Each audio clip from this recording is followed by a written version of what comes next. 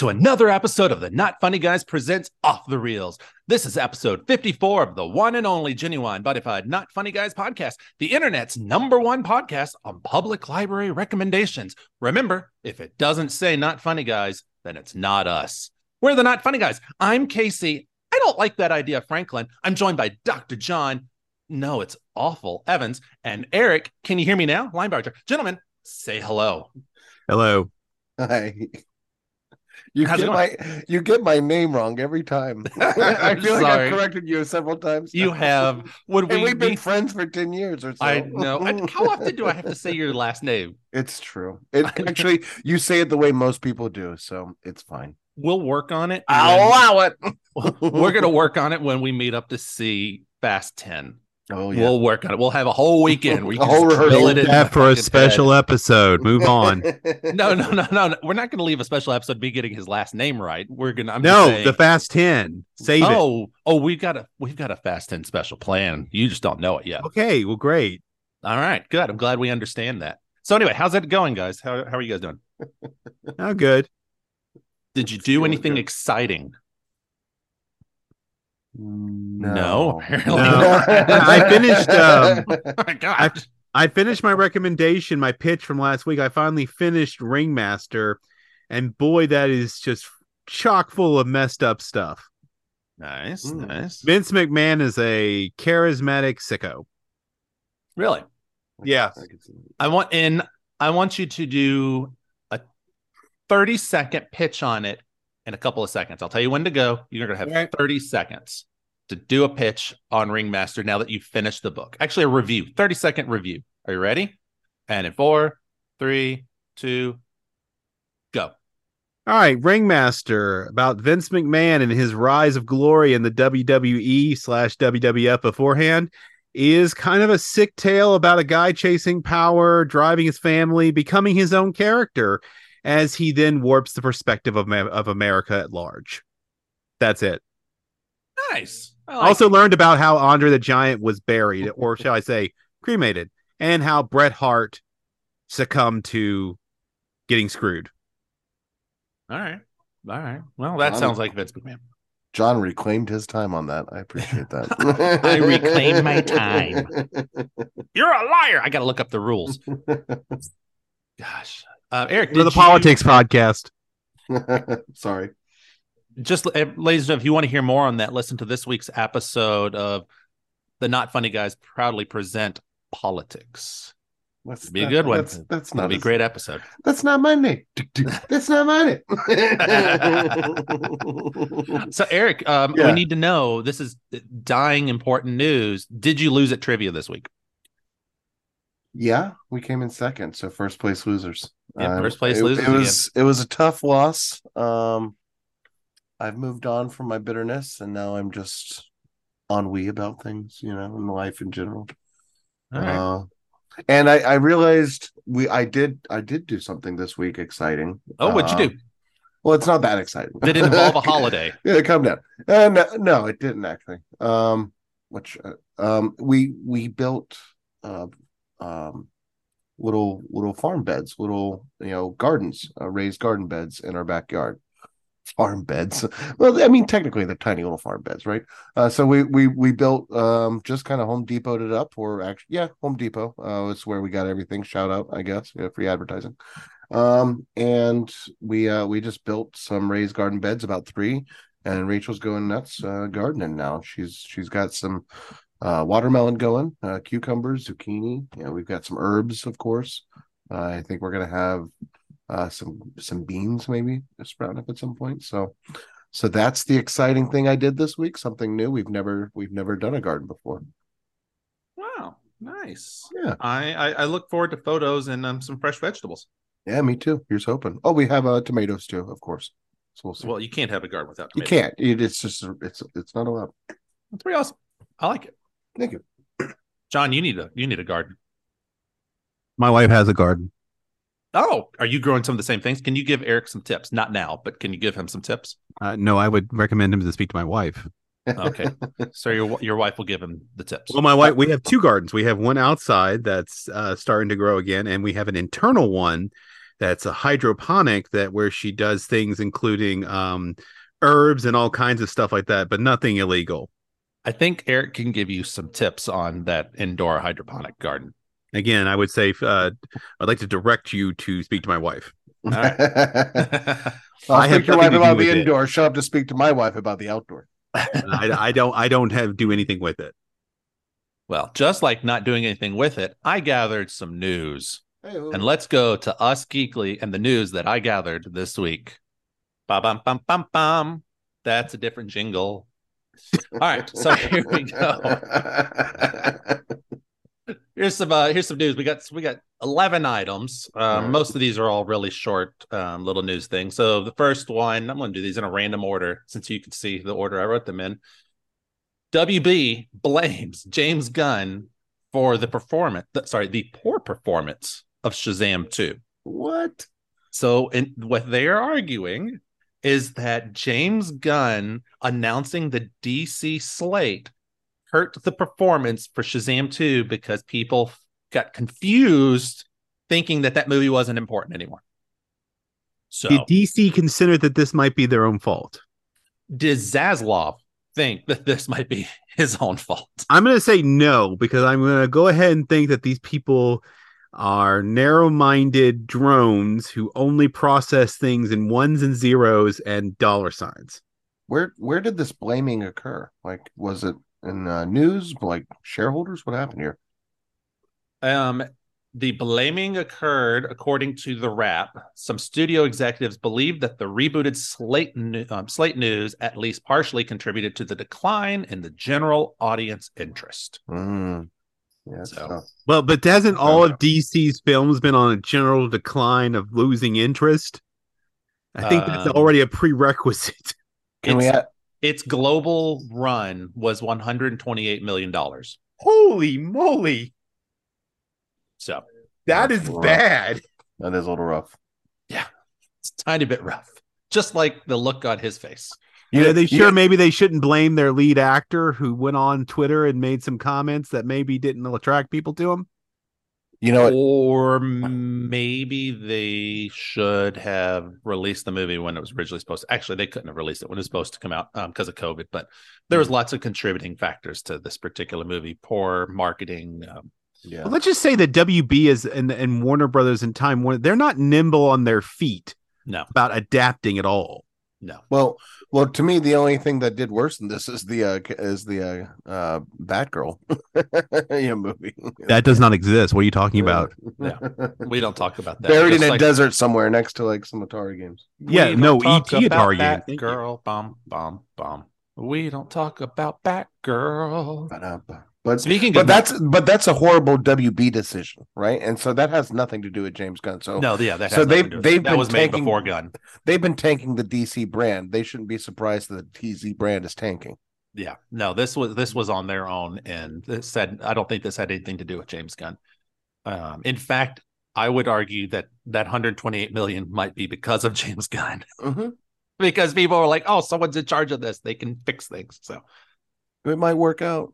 Speaking of Zaslav and Warner Brothers and doing poor things, apparently, the Flash movie, they are cutting out references to the Snyderverse. Now, I have lots of questions about this. Lots and lots of questions about this. But supposedly what they are going to do is they are going to, instead of referring to the Snyderverse, they are going to refer to the 2017 Justice League movie, which is still the Snyderverse. It doesn't really matter because it's a sequel to two movies that Zack Snyder did, setting up the foundation for the Justice League that he filmed most of. So it's still the Snyderverse. You can't cut the Snyderverse. Right. Let's just put it like this. This is a problem of their own creation. I have no pity for them. Nope. Oh, I have no pity for them. I just think it's... I didn't say you did. I was just implying that I have none. Yeah, no, it's just dumb that they're cutting this. Oh, anyway, I'm just going to move on before we all get upset. Yeah, let's just move on. We're all going to get upset over this one. Just release the movie, relaunch, and move on. Yeah. So next up, we've got... This one's exciting for me and John. There's apparently... I didn't know this until I read this article 2 days ago. a new animated Transformers movie coming out next summer, and it's Okay, but if Michael Bay has anything to do with it, I'm going to be disappointed. It's going to be the origin of Megatron and Optimus and how they were friends and parted ways. Okay, and it's not tying into the other stuff. At least not like majorly. It would just be all before that. So they would do themselves a massive favor if they just went and read the IDW run of Transformers and like took notes. Agree. I say that. But just go read those and take notes. This is an easy way to do a soft reboot to move away from the Michael Bay, which they were already doing with Bumblebee. Yeah, I know. I feel like they didn't really further anything in that. Like, well, I mean, is this new movie supposed to be that furthering? Well, the new Beast Wars is supposed to be, or Rise of the Beast Machines, I think that's what it's called. That one is actually supposed to further move us away from it. Okay, because it's set that Rise of the Beast is supposed to be a soft reboot of the franchise. So we're already moving away from it. Okay, I'm optimistically hopeful on this one. Optimus Primely. Okay, I'm sorry. That's an Eric fact. I didn't even finish that. It was just like an Eric fact. You're gonna get a Twilight TV series because you've always wanted. God, why? Based on the Stephanie Meyer's books. But I mean, why am I not surprised? They're relaunching or rebooting Harry Potter, aren't they? Yeah. They are launching and rebooting Harry Potter. I actually mentioned that last week. Yeah, I know. I'm just remembering that after I blacked out. Yeah, so I don't. I mean, I'm not going to watch this, but I don't know. Maybe they could do something to make me slightly interested. I wasn't interested in the movies, but if it's on TV, if it's the right network, and if it's the right showrunner, maybe. No, I'd rather they rebooted True Blood. No, you know what this is? I agree with you, Eric. Let's reboot True Blood instead of Twilight. No, this is to try and capture the next generation of soccer moms. Yes, most likely. That's their audience. Their audience is stay-at-home moms. It always has been. It'll be the nostalgia from the kids who watched it as kids and are now, stay-at-home soccer moms. Yep. Yeah. So other news for TV shows, they have greenlit a Galaxy Quest TV series for Paramount Plus. Okay. I feel like they waited too long. Yeah.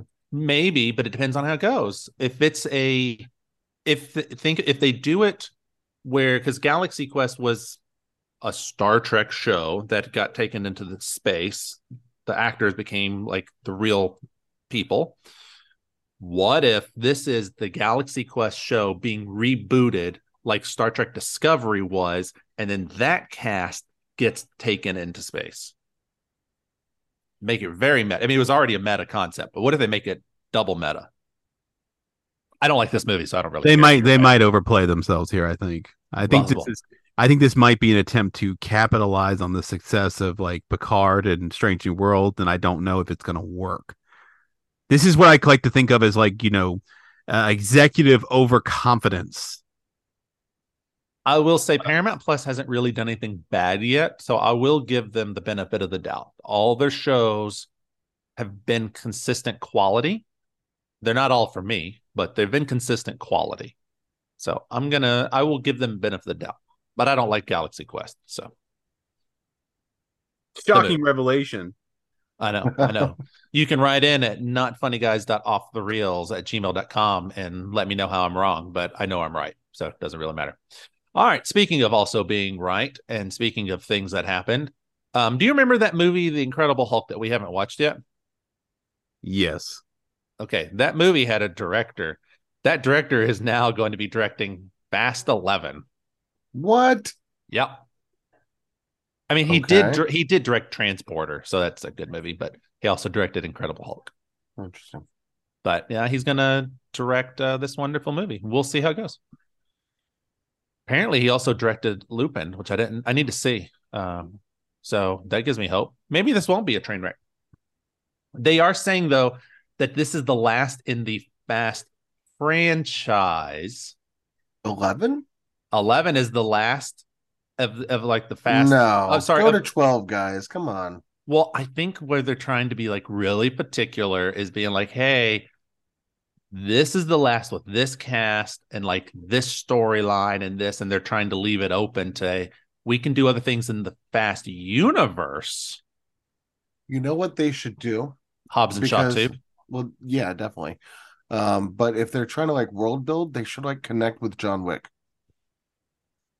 Or Mission Impossible. No, I mean those are already established. Like it's that seedy underworld idea, but I don't know. Then again, like this is kind of superheroes with cars, so I don't know if it quite fits in there. Yeah. I mean, Transformers. Transformers would be fun, but I mean, let's be honest. They've already got 2 tickets with you and me, Eric. And by the time Fast 11 comes out, they're gonna have a 3rd ticket. Ayo, for Fitz, for John. Oh yeah, Dr. John. We're gonna make Dr. John see. That's a hard no. That is a hard yes, but you know what is a hard no? Godzilla X Kong: The New Empire. They released a trailer for it, and that is the next movie title. Oh no, I feel about that. That's why I said it's a hard no. Is it in the same line as the old one? It's a sequel to Godzilla versus Kong or Kong versus Godzilla. I don't know what it's called. Are they working together now to like save the island? I don't know. What is happening here? Like they kind of just were like, hey, we're cool with each other, right? And then they went off to their own little respective. Even Kong went off to like some island of his own, like or land of his own, right? Kong's in the Kong. I don't remember. He's in the. I think he's in the center of the Earth, if I remember correctly. He's in World 3 at the moment, and I think that's the floating pirate ships. Yeah, he's somewhere, but we're getting a sequel. We knew we were getting a sequel. There's also an Apple TV show about the Godzilla world. So I forget that one's like Monarch or something. It's the agency that tracks the monsters. What that show is. So anyway, you get it. There's a new movie, and I didn't watch the trailer. I'm a bad person, but I don't know how I feel about this. I don't know if I want to watch the trailer. Let's not move on. That's what I was about to say. We're going to move on, just like the WGA, the Writers Guild of America, voted 97.85% to okay a strike. Oh man, why is it a 97.85? You know, I have no idea. Because it was 9,020 people voted in favor, 198 opposed. Okay. Well, so everything's going to suck for a while. So they have a deal has to be reached by May 1st before the strike would officially happen. So there's still some time, but we're going to have a strike. Let's just be honest. There's no way the studios are going to give the writers what they want. Does that shut down production across the board, or does that? Yeah. Oh, yeah. If it involves a writer, it shuts it down. You can make the argument. You can do things like some reality shows because there wouldn't be scripts. You can make the arguments that, and this is what actually happened to Transformers 2, is they took what was written and then they filmed it. There was because the writers were on strike, they couldn't work on the script to make it better. So we're gonna get a lot of that too. That movie is a flying, burning piece of shit. It is, but in the context of things, I understand why it is, and because of the writer's strike, I don't excuse it. I just don't. It is its own thing, but I do because it was the writer's strike, give it some leeway. It's still a bad movie, but I give it leeway because of that. Look, I'm sorry, but like the idea that you walk out the back of the Smithsonian into a desert, like I don't even need to be a writer to catch that's a dumb idea. You know, I like that movie more than you, and you can quote more things about this movie. No, I can quote that one thing that was terrible. Saying. Look, you have to understand. I saw this movie thinking it would be okay, and I saw it in a theater where the air conditioning was out in July. Okay? It's like seared like trauma into my brain. Someone has PTSD. Yeah, you know, I've never watched it. I've never gone anywhere near it in the time since then. Well, not like I can't do a segue on this one. I'm going to try to, but this one's too much of a serious one. Oh. We have Jonathan Majors news, unfortunately. Yeah. Jonathan Majors. So this news story is from April 17th. Jonathan Majors was dropped by his manager. Supposedly, Marvel has had zero conversations with the actor about replacing him as Kang. I don't think that's true. Um, I think they've had conversations, but not with him. Yeah, that's what I was about to say. I can totally believe they've had conversations behind the scenes. At least their PR people certainly have. But according to Deadline, the star has parted ways with his longtime talent manager, Entertainment 360, and his PR team, Leedy Company. That's not good. Yeah. Decision was said to be due to issues of the actor's personal behavior. That is story 1 of 2 for Jonathan Majors. Uh-oh. Yeah. Didn't he release some text messages that don't make him look that great? Well, that was pre this. Yeah. But according to Variety, a Variety exclusive, on the 19th, so 2 days later, Jonathan Majors' issues got worse. More alleged abuse victims cooperate with the DA's office. Yikes. So we don't know what's going on. He is being dropped from several things. It's not just the military commercials. There was, I feel like there's a baseball commercial that he was dropped from. He was dropped from a couple of movies. I don't remember what they were. I think there was it wasn't Jackie Robinson. There was some movie where he's playing. It was like a biopic that he was dropped from. He hasn't been dropped from Marvel, but there's starting to be rumors that they're actually going to move Loki season 2 up to this summer so they can get it out there. And then maybe that's when Marvel will make a decision one way or the other. But they need to get, as long as Loki 2 is sitting there, because he's already filmed it, they have an issue. They need to get Ant-Man out, in my opinion, too. Ant-Man's out. Ant-Man's out. Yeah, it's out on Disney Plus? No, but it's on you can buy it on iTunes. You should be able to get it on Disney Plus in like a week or 2. Okay. But they have a bigger problem. Loki right now's original rumor was to be late fall, early next year. Oh, really? If they wait that long, they've got a big problem, especially if he, gets arrested and goes to trial. They need to release it, and they need to find a way to move on. Yep. What they're going to have to do. What did they have planned for the summer in terms of series otherwise? There is no Marvel series planned for the summer. So they got to get this sucker out there. It's time to prove you're better than DC and adjust. Yeah.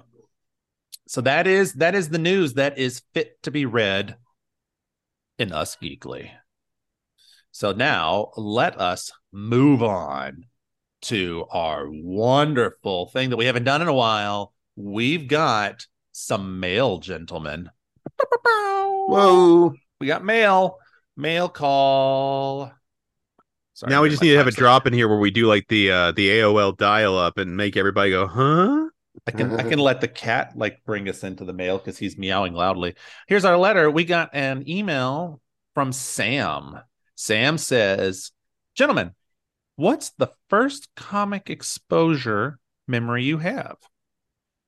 So I believe he is asking, if I'm reading it correctly, what is the first memory you have being exposed to a comic book character? Not the first thing you bought, but what's the first memory? So for me, I would say sitting at home watching Amazing Spider-Man and His Friends, or Spider-Man and His Amazing Friends. That would be my earliest memory that I can think of. Not the first book I ever bought. That would be a Flash issue. It was Flash 80th anniversary or something, and I still have the comic book today. But I do remember distinctly sitting in front of the TV watching Spider-Man and His Amazing Friends, and it was great. I would say I'm probably the same, and probably Spider-Man Amazing Friends, or maybe, you know what? Actually, it might be the Super Friends. It's one of those two. It's one of those two, I think. And then, I think most personal, if I did a comic book, it'd be about 1991. Mm-hmm. It'd be X-Men #1 by Jim Lee. Oh, that's such a good issue. I know. Such a good issue. I can vividly remember that I was collecting comics beforehand, but that was my real segue into oh, I'm on board. Yeah, that Flash one for me, I remember getting it and being whoa, there's 3 different Flashes. How does this exist? How does this happen? And the art was so good, and it's written by Mark Waid, who I've actually gotten to sign that comic book. And he was like, "This has been loved," and I'm like, "It's my first comic that I bought. I know that I bought this with my own money. I remember it." Oh, Eric, what about you? Um, I I think the first comic book character I can remember is Batman, and that's through the '80s Batman movie, and Batman Returns as well. Um, I'm pretty sure though I had like Spider-Man underoos or pajamas as a kid. I think I ran around in like a Superman cape, so I know that there was early exposure. Mhm. And I had like subscriptions to comic books and stuff like that as well. Certainly that I remember into middle school or late elementary school. But yeah, the Batman stands out for some reason as like one of the main memories. That or like the '90s Marvel X-Men also is a series I will it will bring back a lot of memories when I get to see that again, Nice. or when I get to see the reboot, I guess. Yeah. Well, actually, it's a continuation. It's not actually a reboot. It's just Fair. picking up right where the story left off. Love it. No, Then I need to catch up. I need to go yeah. back and rewatch, I think. You should. That show actually holds up fairly well. Not a lot of cartoons hold up that well, but that one, there's something about it. Obviously, there's always going to be some bad episodes, Sure. but surprisingly holds up pretty well. I always kind of like that animation style, the Mhm. the GI Joes and stuff like that as well. Yeah. But John, I don't know if I've ever told you this. When I saw Batman Returns, sitting there in the movie theater, it was me and my dad. We were watching Batman Returns. We were watching it in Ruston, and we're near the end of the movie. Like we're really close to the end, and the film melted. Oh, Like literally, what? like just like you see in movies, like Yeah. they're watching and you see like the hole, and then it grows and melts. The film Wow. actually melted on it, so we had to come back the next day and rewatch the whole movie again to see the ending of it. Uh, but it's a burned in my brain. Wow. How Um, much of the movie was left, do you think? Maybe 15 minutes. So like right at all the climatic moments, basically. Yeah, it was Love it. it is the And the strangest thing. killer is Yeah, and it's just so strange because you see it happening in movies, and you're like, oh, that doesn't happen because it's digital today. Like Yeah. my kid will never know what that was like. John, yours won't, and Eric, your dog Teddy will never know what that experience is like. Man, Teddy's old. He might know. Teddy's he might know. He's seen shit, man. Teddy's seen some shit. Well, thank you, Sam. Thank you for writing in Yeah, thank with you, Sam. That was a with a good wonderful question. You can write in. You are our friends from other countries, our Belgium 4. question. You Hey, can write in and you can let us know what you think of our podcast, questions you might have, thoughts, anything, doesn't really matter, but write in notfunnyguys.offthereels@gmail.com and let us know how we're doing. Subscribe, hit that like button, recommend us to all your friends and family. We're an international podcast, folks. We were looking at the metrics right before we started recording. It was pretty damn cool, not gonna lie. But we'll save that for the Not Funny Guys proudly presents three wonky guys six. Coming soon to a podcast server near you. Data. Data driven. All right, so I got a question for you guys. I got answers. Good. Maybe. I want you to give me asterisks. brief thoughts, gentlemen. Brief. What is fan culture? You mean fanatics? What is fan culture? um, let's see. It's magical and toxic. All I right, gave you my 2-word answer. That's it. Eric, what is fan culture? I think it's pretty broad, but I think most notably it's people who are visible or vocally fans of something and almost evangelicals of something in their fandom, and therefore they are it is part of who they are to be a fan of this thing. All right. I'm going to go back to my original statement there and expound upon the idea of being magical and toxic, and that there are people who are fans of something, and it's great to have a nice community people you can discuss topics about. I mean, I think about myself and think about going back inside of comic culture for a long time. But just as much as there is great stuff to have to talk to people and share ideas, there is, like with everything, like the Force, there is a light side and a dark side. And the dark side makes me want to gag. It makes me want to run away and burn it down. When I encounter the dark side, I want to pummel them into the earth, or I just walk away. All right. Because those kind of people are just so dogmatic that they cannot envision anything that deviates. You know what? Let's go back to what Eric's analogy. It's like religion. There's either some sort of strong dogmatic orthodoxy, and you believe that if you somehow exceed or go outside the bounds of that dogmatic orthodoxy, you are heretical. And they do this constantly. It's like witch hunts inside of itself. It's like a snake that's consuming itself. Like there's so much good, yet there's so much garbage. And I'm talking mainly about the fans themselves. That's right. The fans themselves can be toxic garbage. I'm going to correct a little bit, and I don't think I referenced mine as religion. I just said you said evangelical. Kind of you said okay. I was working off the evangelical comment, but I thought you were getting close to an idea there that was similar to what I thought could work there. You're right. You did not say it was religious, but you did say that there was an evangelical sort of protestation of their belief in that they like something and they want to share something. It's like proselytizing in a religion.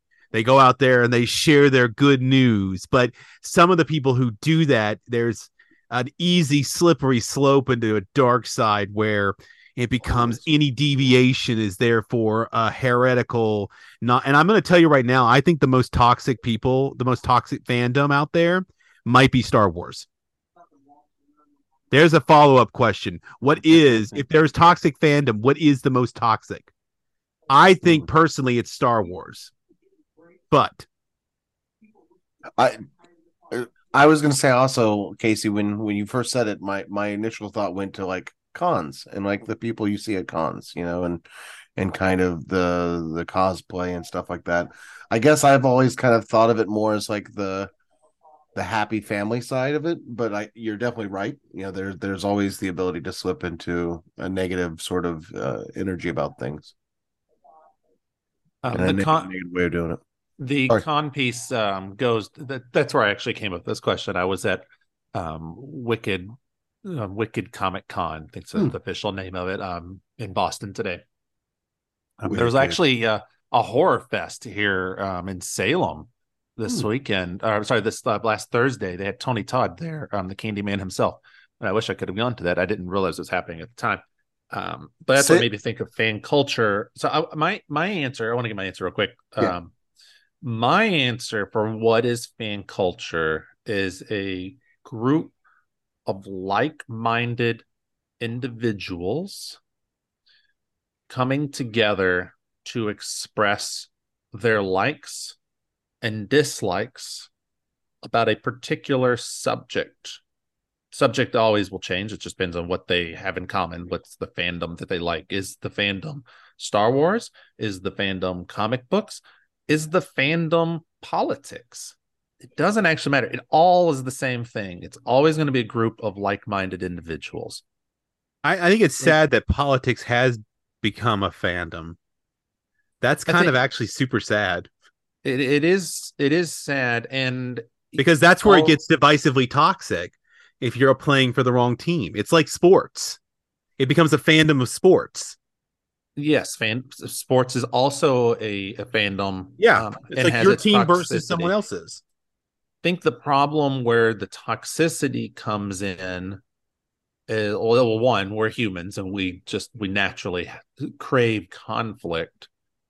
But I believe that part of the toxicity is we always want to be right and we can't accept other people's opinions.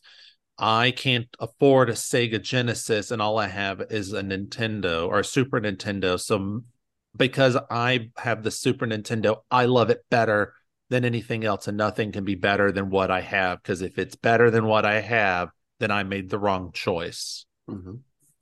And I think that's part of where the toxicity comes from. It goes further, and it can go down that rabbit hole and get very nasty to where people have to be driven off of the internet. I read earlier today that Bella Thorne? Is that her name, Eric, from The Last of Us? It's Bella Ramsey. Sorry, Bella Ramsey. Bella Thorne. Bella Thorne's another character there. Yeah, Bella Ramsey left Twitter because of the toxicity she was getting from playing that character. And I don't know if it was because of that character's sexual orientation, or was it just because of her gender or their gender? Who knows? But that toxicity hit so much that this actress or actor, depending on which way you look at it, because some females prefer to be actor, that they were just doing a role that they wanted to do, and all this negativity comes at them just for doing their job. So fan culture can definitely become awful. But yeah, that's where I sit with fan culture. What I think fan culture is, we could have a whole episode devoted into the toxicity of it. Well, I think what it boils down to, if you want to boil it down to, always remember that it is a derivative of fanatic, and fanatics take all shapes and forms and all different levels, and that you must then be prepared that if you are enter the realm of fandom, that you are going to meet all kinds of positive and negative forces in there. You're going to meet people who are devoted and whatever thesaurus definition you want to find for fanatic, but you will also find people whose fanaticism takes on that evangelical protestation, but also can be incredibly dogmatic to a level that then becomes any deviation is therefore, evil or a mutation, as some Florida legislators said about gay people. But let's not diverge. Let's talk about something else that's fanatical then. Let's talk about my fanatical movie marathon that we have been doing. So, ladies and gentlemen, as you know, I've mentioned it multiple times at this point, doing a movie marathon for my New Year's resolution of watching every Marvel movie that has been made. We're not talking MCU. We're talking if it's a Marvel comic book movie, a movie based on a Marvel comic book, I'm watching it, to be specific. So this week I watched Fantastic Four, Rise of the Silver Surfer, and Fantastic Four. I liked it so much, I watched it twice this week. That's not true. I watched the 2005 Fantastic Four and then the 2015 Fantastic Four. This week, Eric and Dr. John both watched the Fantastic Four from 2015 with me. And Eric watched the 2005 Fantastic Four also. So this should be really fascinating. Three of us, actually all of us, have watched them, all the three Fantastic Four movies. But in this marathon, two of us have watched all three of them in a fairly recent time period. So I'm going to be very excited to see how this conversation is going to go. So let's talk a little bit about the Fantastic Four from 2005. It was a Fox Studio production, about an hour and 46 minutes. It is an origin story. I had seen it before. Tim Story directs it. Mark Frost and Michael France wrote it. John Oatman, I think autocorrect kicked in. I think it's Oatman, was the composer. Our cast was Ian Gifford. Wow, autocorrect is awful. Iron. Ian Gifford was Mr. Fantastic. Jessica Alba was Mrs. Fantastic, or the Invisible Woman. Chris Evans. Sue Storm. Chris Evans, the Captain America himself, or John's mom. It's the Human Torch. Michael Chiklis, the commish himself, was the Thing. Julian McMahon was Dr. Doom. Kerry Washington as Alicia Masters. Laurie Holden as Debbie, whatever. I don't think they actually say her last name in the movie, but it was the Thing's fiance, and Stan Lee playing Willie Lumpkin in Willie Lumpkin's first appearance, which is kind of fun. Stan Watch. Stan Watch. Since we got Chris Evans, Eric? Do we do a Human Torch? Oh, the Human Torch fucks. Like, let's be honest. Everyone and Oh my God, He yeah. fucks like half the movie. That is a horny bro right there. Like, it is such like an early 2000s. Like, here the women are just like, props at times. They're like, oh, here's the ski thing. I crashed and now I'm naked in this like pond. You want to do it? And she's like, okay. It's sad, but in like retrospect, I was like, oh look, before he was Captain America, of course, I was like, oh look, it's that guy from Not Another Teen Movie. Yeah. He was good at that. I enjoyed that. So, Eric, here is what the Fantastic Four looked like in 2005 in the comic books. They basically, wow, I just noticed this image. What was this comic artist thinking? Sorry, I just noticed that I was looking at that image. So that's what we got. It's 2-piece. It was, and then this is what we got in the movie. So Not the bad. concept's not bad at all. I actually like Thing. Thing looks really good in this. I'm just gonna say it. It could be better, but that's a practical suit that they put him in. I thought the same actually. Watching it again, I remembering it before watching it, I was like, no, it was horrible. But watching it, it was like kind of worked because he looked held together, which you're kind of used to from the comic books. The sound design's so cool too. Did you notice that every time he moves, you hear like rocks shuffling? Yeah, like kind of. Yeah, it's really cool that they did that. I really appreciated that little bit. He's very accepting of his new reality, though. You know what I mean? Like he's both. Obviously, he hates it, but like he also is like, nope, this is who I am now. All right. From what I can remember, the strongest element in this movie was the banter between Thing and Human Torch. Really, yes, it is. They did well banter. there. It is so good. It is so comic, like perfect. Like that is the relationship we should be having between those two characters. I love this promotional shot. That is definitely it. So one thing that when I went back and rewatched this, I was thinking about obviously the first one that we watched, but I was thinking about the effects, and Johnny's effects actually hold up way better than I was expecting.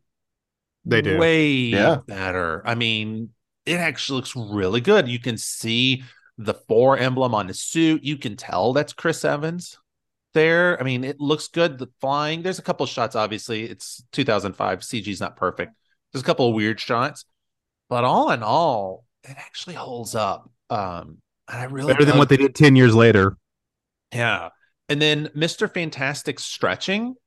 It's stretching. Good. It always looks weird, but for some reason, other than the scene where he slides his hand under the door that first time, it's the only one to me that looks actually no, that very there's 2 graphic, heavy on that one.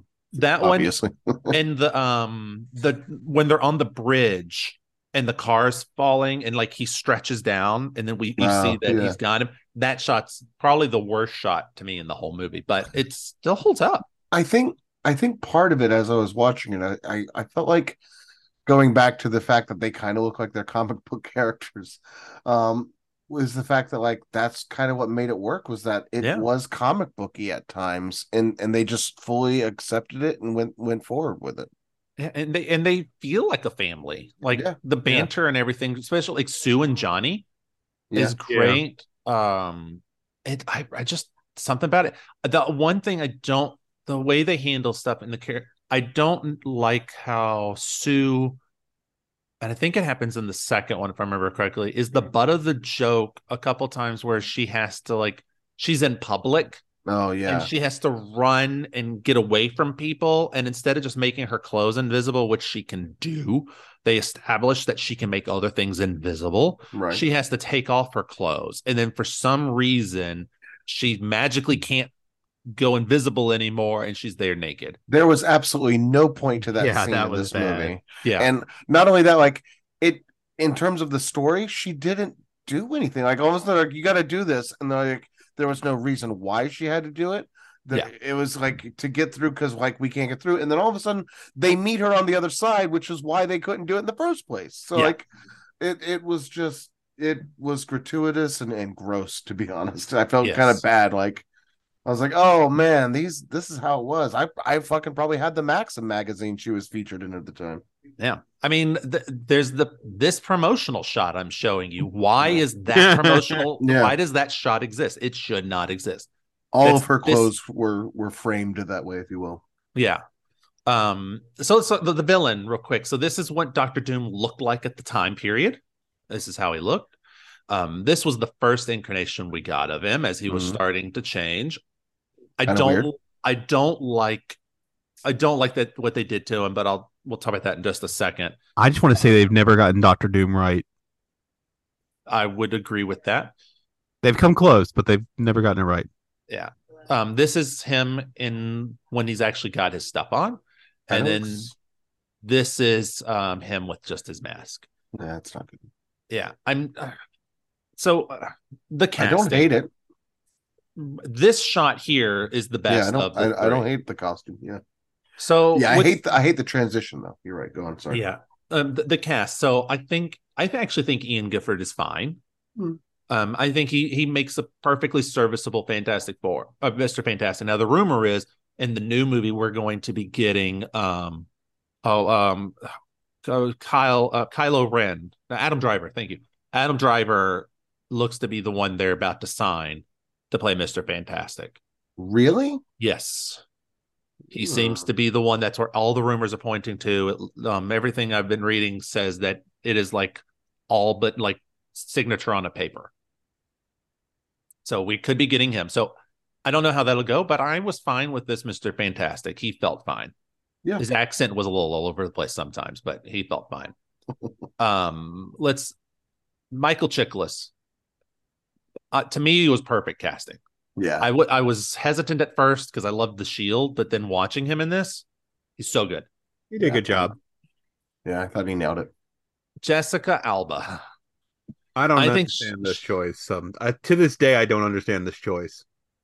She was the hot thing in Hollywood. Yeah, I get that. I'm just like, whenever I see her in like this blonde getup, and the little zip down showing the cleavage, she might as well be like. It's sad that I think, Casey, you and I know somebody who could have cosplayed as her as this version. Yeah. She's of the family. She's the weak link, and I like her as an actress. I think she's fine. Well, but she was underserved in the script. Eye candy. It was all eye candy. Yeah, from a writing perspective at that, right? I mean, she was horribly written as a character too. Yes. Well, she's also the purplist. She is the Alba had nothing to work with. Not that I'm sticking up for her as the best actor ever, but like it was a horrible script, and no, that's what I was going to say. They made her a prop, basically. That's what I was going to say. What's the term for you're the thing everyone's going after, or the thing flavor of the week? No, not that. I mean, like the item, the object everyone's going after, the MacGuffin. She is the MacGuffin of this. The whole, all of this is because Reed wanted to hook up with her, missed his shot. Doom got her. She didn't want to be with Doom, and then Doom gets pissed when she goes back to Reed, her true love. Yeah, the Fantastic Four origin story is basically just a love triangle. Yes.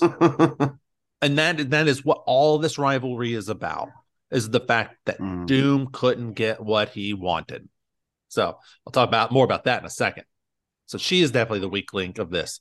I would say probably the strongest person in this family is Chris Evans. Yes. His comedy was shining in this movie. You could tell he was going to be a star. Yeah, he had charisma for sure. Now, for Dr. Doom, I actually like Julian McMahon. I liked him in Nip Tuck. I think he's actually good in this. I actually learned his dad was a former prime minister in Australia. Oh, interesting. No, I think he's good. He's got the good charisma. I think he's not serviced by the script in this one. The script just keeps falling apart in a lot of places. But yeah, no, I thought he was pretty good. I enjoyed him. He looks like, in my mind, what like Doom would look like as like out of his mask. Yeah. And he has that arrogance to him. I think if you chopped out the love story, this could be a great like Fantastic Four movie. That's in all fan honesty. service, though. That's what that is. The love story, the love triangle is fan service. No, the love Not good, the not love well triangle done. is just bad Hollywood writing. In my No, but I'm opinion. just saying that's why the love triangle exists. It's a fan service. It's just not well executed because one, it doesn't really seem to fit, and two, you created one of your triangle members is an incredibly weak link. Yeah. So, talking about a little bit about the movie, it starts off with that Fox logo. The music, Eric, you just watched this today, I think you said. Mhm. Does the music at the beginning make you think of X-Men? I know we're watching that next week, but it immediately, the way they were doing the music right off the bat made me think of X-Men, like the X-Men movie. Everything about this movie made me feel a little bit X-Men, but also a lot of like Spider-Man, Sam Raimi Spider-Man. Yeah, I can see that. I do like that. Well, I want to comment on the deal. So I cracked up when Reed is there talking to Doom, like that little deal at the very beginning of the movie. Mhm. And Doom's like, "You're going to give me 75%." And Reed's just like, "Okay, I'll give that. I mean, it would be nice if I got like, I don't know, a little more." No, he doesn't even do that. He's just like, "Okay." Like that Chris cracked me up so hard. Like, you're not even going to fight back. Like, at least do like 60-40. He's 75-20. Like, anyway, sorry. I'll take it. That was just one of those things to me that just started with this movie. But this movie moves fast. Did you notice that? Yeah, like, it was well paced for sure. This movie clips. It maybe moved a little too fast at the beginning, and you know there wasn't a lot of setup for these people, but part of me didn't hate that because I actually had watched the one we'll speak about in a minute, the 2015 one. Mm-hmm. I had watched that one first, so that took a long time to set up. So Yes. So maybe split the difference somewhere when the MCU does it, if they even do an origin story at all. I kind of hope they do, but I'm hoping they'll do something. There's no good one out there yet, so right. Now jumping way ahead, now when they've got their powers, Eric, when Ben was changing, because remember he has like the upset stomach while they're having dinner, and then he goes off to his room, and then we see like right before he lays down on the bed collapses. Was it just me, or did it just sound like he was just horribly constipated? Like just horribly constipated. Or like he was going to explode out the rear soon, one or the other, like definitely something rough happening in his guts. Yeah. And then we go to the weirdest. That's kind of like the excuse he uses too. That is true. It is the excuse he uses. Now then it goes to like the weirdest thing to me. So he turns into the thing. He goes to New York. He calls up his fiance. "Hey, Debbie, I'm outside. I don't feel good." She looks out the window. She's wearing her lingerie. She's like, "Oh, baby, let me come see you." And so in New York, she just goes outside her lingerie. Right. I said the same thing. Like, the hell? I'm like, what is going on? I don't even think she was wearing shoes. New York City. Like, I think they're in Brooklyn. No, I think they were her slide on like slippers or something. Oh, did she have? Okay, I'm glad you noticed slippers, but I'm still confused. Because I looked, I was like, the hell? Yeah, like, what is she doing? Again, this movie is not written for women, and it is not written to accurately represent women or women's thinking about anything. In the least bit is this movie trying to make women paint women in a good light. No, it is all over the place. I'd be surprised if they had many women writers in the room. I bet you there wasn't a single one. I don't know. I'm gonna see what IMDb says. I'll check it out. Yeah, you look up that real quick. So now jumping to Dr. Doom, one thing I wanted to mention, and John, you definitely jump into this because you know Dr. Doom's history. The fact that they give him powers, like I didn't mind him being on the ship or the space satellite thing, the orbiting the station. I didn't mind that because they could have sealed him off and it would have been fine. That didn't bother me. The fact that they give him powers and then they like give him like electromagnetic powers for some strange reason. And then his skin starts to turn to metal again for some strange reason. Truly hated that. Truly hated it. I hate that. I don't know why they did it. We're going to see it again in a minute. Yeah. Why can't we, John, why the fuck can't we just have Dr. Doom be Dr. Doom? I don't He know. does. They He always just want needs they, to be they always want smart.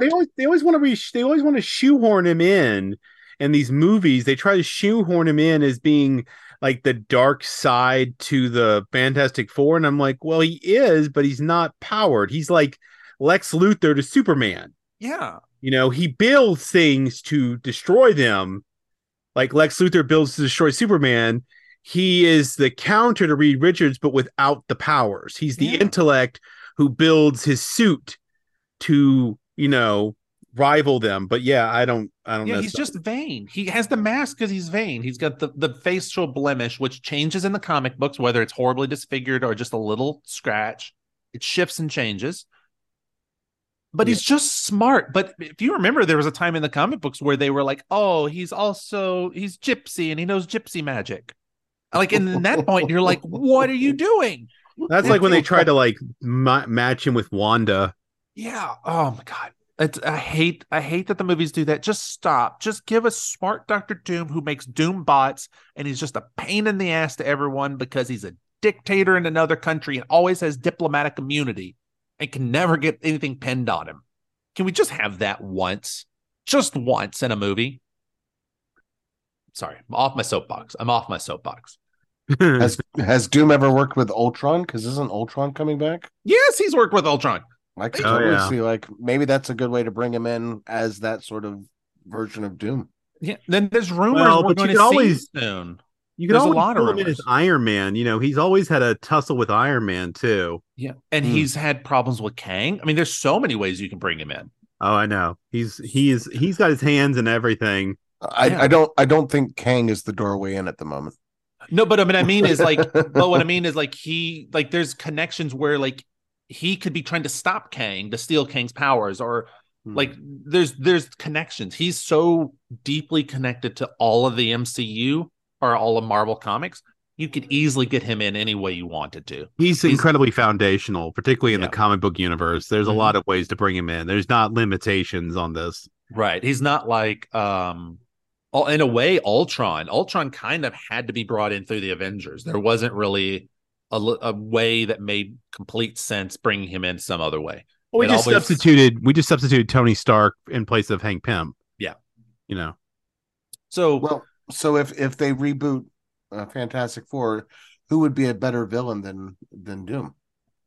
So the rumor is they're going, when they do the reboot, like the new movie, that the villain is going to actually be Galactus. They're going to set up Galactus coming. Right.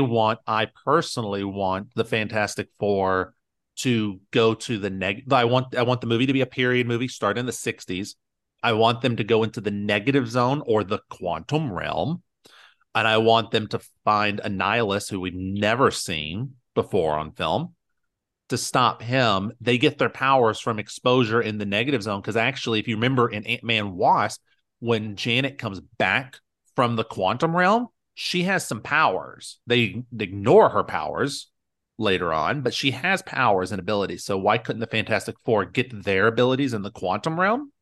Then when they come back after fighting Annihilus, they didn't understand that time works differently, and they come back in modern day. And it's a family out of time, out of place. That's how I would do it. And then you could even have, maybe when they originally go through, maybe Victor Von Doom's father goes with him and he dies. And so that's why Dr. Doom has such a hatred towards Reed, is because Reed killed his father. You could do something like that. There's lots of ways you can play with it. Interesting. All right. But that's what I would personally do. And then, of course, while they're in the quantum realm, they could accidentally call Galactus to our planet. So there's possibilities. So there's one other thing I wanted to mention before I get to the end of this movie. I love, there's like a montage where you see Johnny being a dick to the thing, and I love it. It just makes me happy when he puts the shaving cream. It makes the thing hit himself in the face. And then there's a scene where it's right before Johnny gets the branding on the suit, and he's like walking around with the popcorn thing in his hand, and he's just popping popcorn in his hand. I'm sorry, I just had to mention that. I love that. I love that scene. All right, so then we get to the end of the movie. I don't like that thing. Dr. Doom was able to turn Thing back to human, but it happens. But then we get a fight, a very weak fight. a stupidly weak fight, and I don't understand when they like superheat him and then turn his whole body into metal. It's very strange. Very strange. I wanted to mention that point specifically because it's going to be something I want to say in a second. But some fun facts about this movie that I learned while watching it. Michael Chiklis was actually a huge fan of the Fantastic Four, and he fought hard to do a real costume. They wanted to do like a CG thing, and he pushed for an actual costume. So go, Michael Chiklis. You made the right call.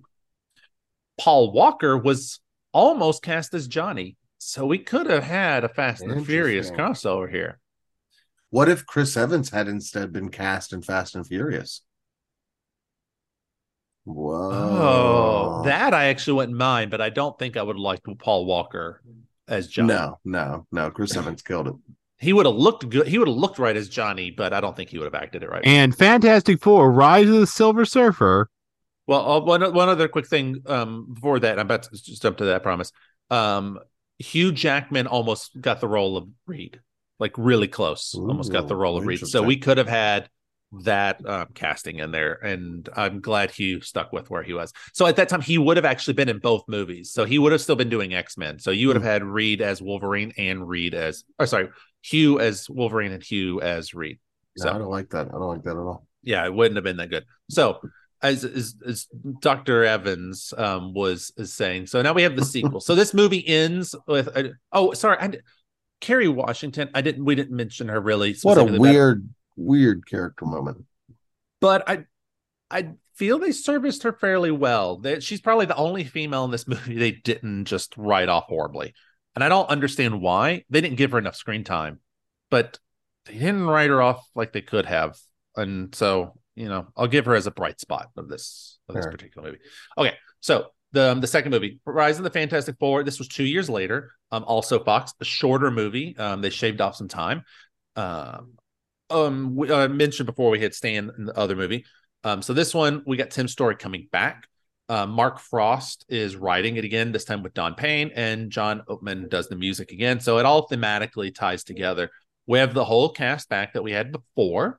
This time we're adding in Andrew Brager as General Hager, who originally they were going to use Nick Fury, and then they couldn't use Nick Fury.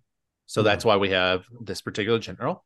We have Lawrence Fishburne playing the Silver Surfer, doing the voice of the Silver Surfer very specifically. Originally, he was supposed to be the voice of Galactus, which we're going to talk about Galactus in 2 seconds. But he was originally going to be the voice of Galactus. So what happened there? But then they chose to do what they do. So he becomes the voice of this. Doug Jones, who is in Star Trek Discovery. He is in a lot of Guillermo del Toro movies doing makeup work. He is the actual body of Silver Surfer and doing a little bit of mocap for Silver Surfer. Beau Garrett is playing Captain Ray. And man, do we have that same problem we had in the last movie, Eric, with Women with Johnny. They set up for her because she becomes a herald of Galactus. The character becomes a herald in Galactus. Then we have this was surprising to me, and I didn't notice it until this watching. We have Stan Lee in this movie, which I knew he was in it. He's a guest. He plays himself in this at the wedding scene. What? Because he's like, I've got to be on the list. Look me up. I'm Stan Lee. And then as they're dragging him off, he's like, I'm Stan Lee. I'm Stan Lee. But he actually plays himself. It's the only time in the MCU he plays himself. Stan Watch indeed. Yeah, Stan Watch indeed. So we've got the basic stuff. So at this point in time, definitely the Ultimate Comics was big.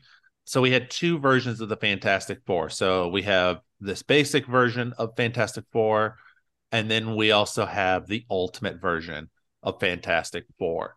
They were a little bit younger in the Ultimate line and a little bit nerdier.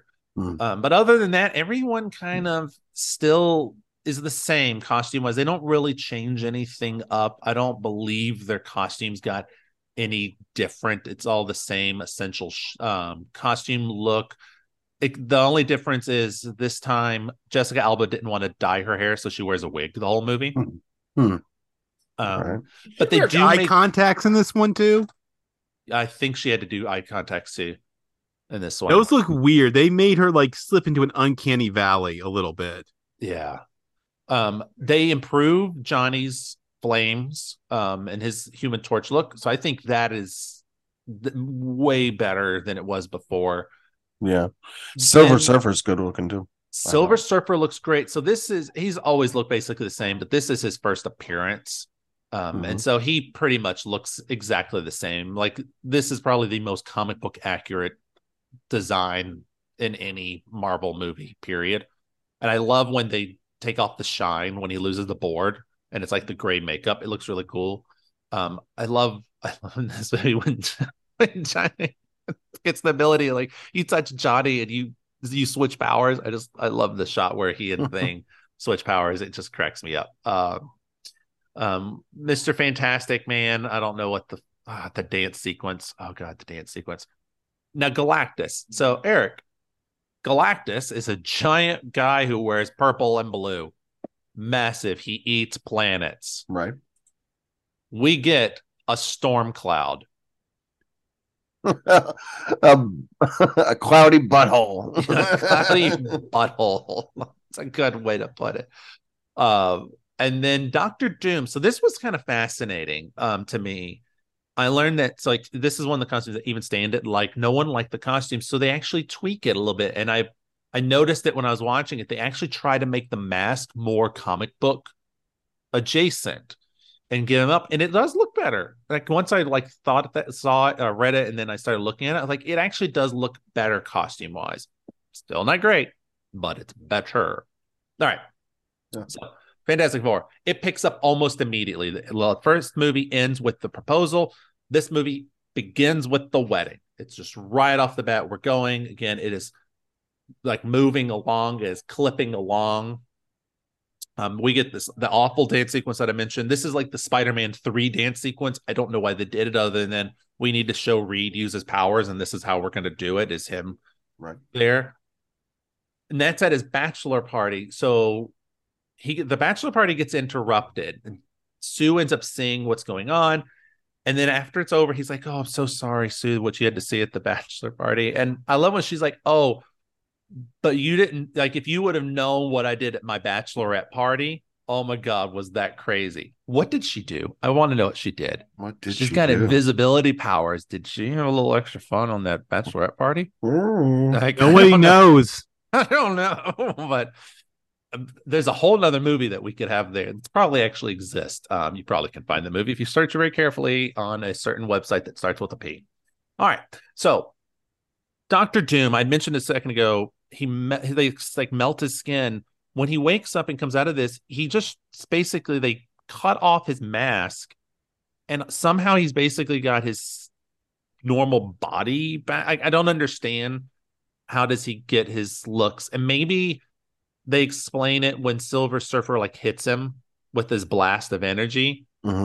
Maybe, but it wasn't 100% clear to me. So I don't understand. I was just very confused. But they start taking off metal and Dr. Doom, and I was like, "Are you just removing his skin?" It was just really weird. So I don't understand it. All right. Going through the basic plot of this movie is Silver Surfer's come to this planet. Galactus is going to eat this planet. Dr. Doom wants the board. Fantastic Four need to stop him. Dr. Doom double crosses Fantastic Four.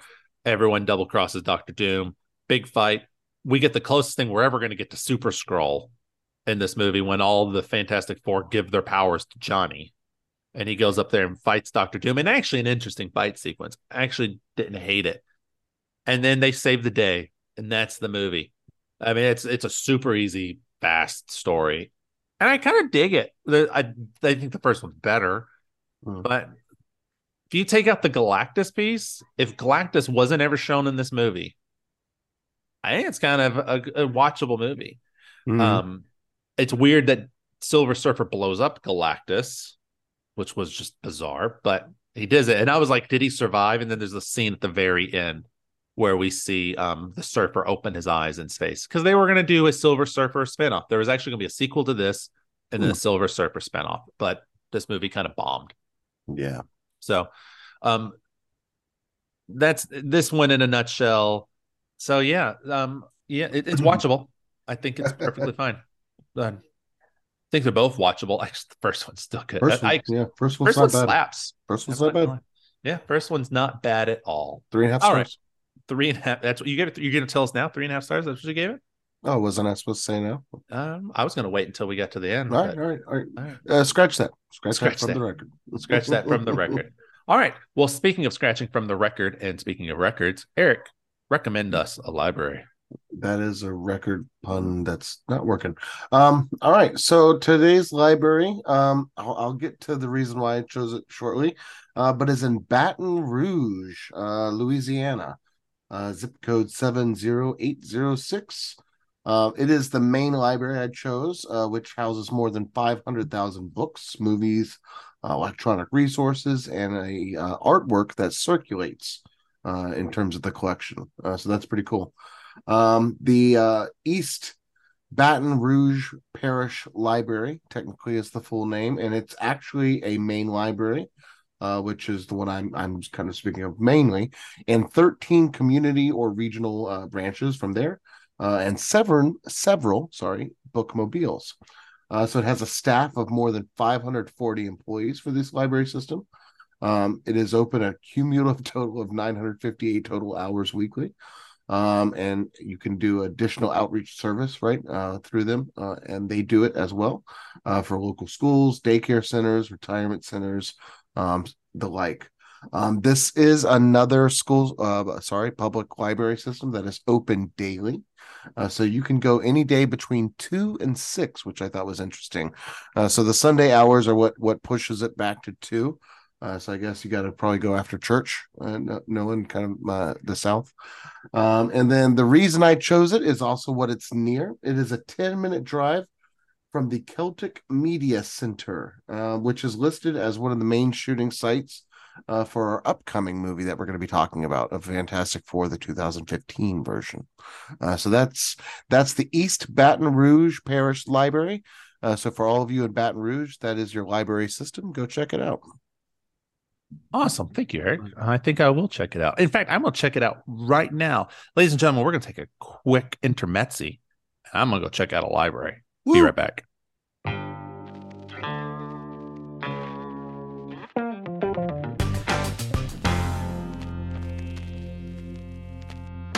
All right, we're back. So let's talk about the final Fantastic Four movie that we have to watch. We'll be done with all of them. So 2015's Fantastic Four, again, still Fox, longer than the last movie, and yet again another fucking origin story. God damn it. Just stop with the origin stories. Sorry, even though I want an origin story later on in the new one. Josh Trank directed this. Yes, maybe. Writer Simon Kinberg actually wrote this, or had a hand in it. Jeremy Slater and Josh Trank, with some music by Marco Bretman and Philip Glass. I don't know what part Philip Glass actually did, but he did it. So they're cast. We got Miles Teller as Reed, Michael B. Jordan as Johnny, Kate Mara as the best Sue Storm that we've ever had. And I'll get to that's because you got the hots. Yeah, I know you got reason. I'm going to get to the reason of why I think she's the best. That has nothing to do with it. I have a reason for it. Jamie Bell as Ben Grimm, and I believe I'm right. If I'm not mistaken, Jamie Bell was the movie Billy Elliot, I think. Yep, he was. That's what I thought. And then Toby Kebbell as Dr. Doom. Like an afterthought. Yep, Reggie Cathy, who I love him as an actor. Oh my God, put him in. Well, he actually might have passed away, I think, but he was so good in this, and I love him in everything I've seen him in. He's Dr. Storm. And Tim Blake Nelson as Dr. Allen. So he's one of the few, actually two of these have crossed over, haven't they? We've got Tim Blake Nelson, he's in Incredible Hulk, and then Michael B. Jordan obviously is in Black Panther. I don't think anyone else has crossed over yet. Oh, I meant to say a minute ago, speaking about the casting, the rumor for the new one for Sue Storm is Vanessa Kirby, by the way. Ooh. So I'm down for that because I think Vanessa Kirby is a great actress. Reg E. Cathy did pass away, by the way, 2018. That's what I thought. I thought he had passed away. God, he was so good. Yeah, he was. Why did we lose that? Why does everyone have to die? God. All right. Costumes. All right. So very quickly, this was the time period where Marvel Ike Perlmutter having the fight with the studios, and so they'd cut all the Fantastic Four comics for a long time. X-Men had been cut. They kind of just started to come back at this point. So this is how the Fantastic Four was looking when they come back. Oh, that was really enlarged. We have this little look. The costumes are like weird and red in this, and it makes no sense. And then Doctor Doom. I mean, he was always classic Doctor Doom. They didn't really screw with him until he became, what is it, John? Was it? It's not Emperor Doom. What was it? What did he become for a minute? No, he became God Emperor Doom in Secret Wars. Is that what they called him? Was God Emperor Doom? Yeah, it was like God Emperor Doom. Okay, because like I say, I can see the costume in my head. Yeah, so the white and gold. Yes, this is the worst Doom, by the way, in this movie. We're about. We're about to go into He's that. A weak afterthought. So speaking of the costume, so you saw what they looked like in the comic. This is what we got. This is what we got. Now, if you take out the fact that they're not wearing costumes, truly, I don't think this shot's that bad. The marketing for this movie is we watched the trailer before we started recording. Something about the marketing is actually decent. Mm-hmm. Yeah. They look in this shot kind of cool. Ben looks like what I would kind of think. That's like my one positive of this movie is, wow, Ben looks like Ben. Yeah. But then we get why? What is Reed? Oh my god. Oh, the Reed costume. We got her costume is just as bland and boring. They weren't really costumes. They were exposure suits designed to help them control their powers. We never got that far. Yeah. Right. So one of my biggest criticisms about this film is nothing actually substantially makes them a quote unquote team until the last 30 minutes. Even then, they're not a team. I know. Nothing actually happens. So in this movie. Why is Ben naked? Sorry, I'm going to keep it on the costumes for a second. Why is Ben naked? I mean, you don't see his thing, so you don't see his thing. But he does. At least the design looks cool. I do like design. Okay. Yeah. Johnny Storm looks like Sunspot, not Johnny Storm as Human Torch. Okay. So I want to talk very specifically about Johnny for just a second. All right. I have a major problem with Johnny's look. We're not even talking about the actor and the way he's written yet. Because I have another problem with that. Not the actor. I like Michael B. Jordan. My problem. So the first problem with the look. Okay. In some shots, like this shot I'm showing you, where it's just a quick shot, it looks okay. But then they do the shots. There's one particular scene where he's talking in his flame look. And a lot of the time, his face has this weird look to it. Did they mean to make it look like while he's in flame, he has blackface? Yikes. Because it does. It absolutely. I said he looks like Sunspot, and what is Sunspot but a Hispanic character? Right. So, but what were they thinking? Why could they not have done like with Chris Evans? I don't know that I caught it at that time, but yeah, it is. I didn't think of it that way, but it makes sense. There was something off. Everything's really dark, and so I just felt like this was another dark way of showing it. It's kind of this burning skull sort of look at all times, but not skull like the flesh still on there, just everything burned away from it, basically. Now, where I mentioned like my problem with the character. All right, it's cool that you have them be adopted. I actually think it's an interesting idea. I think I prefer, because I've seen both ways now and I know how the comedy is. I think I prefer them being like actual brother, like sibling, brother, sister, blood related, because it's a different dynamic than adopted, but adopted still fine.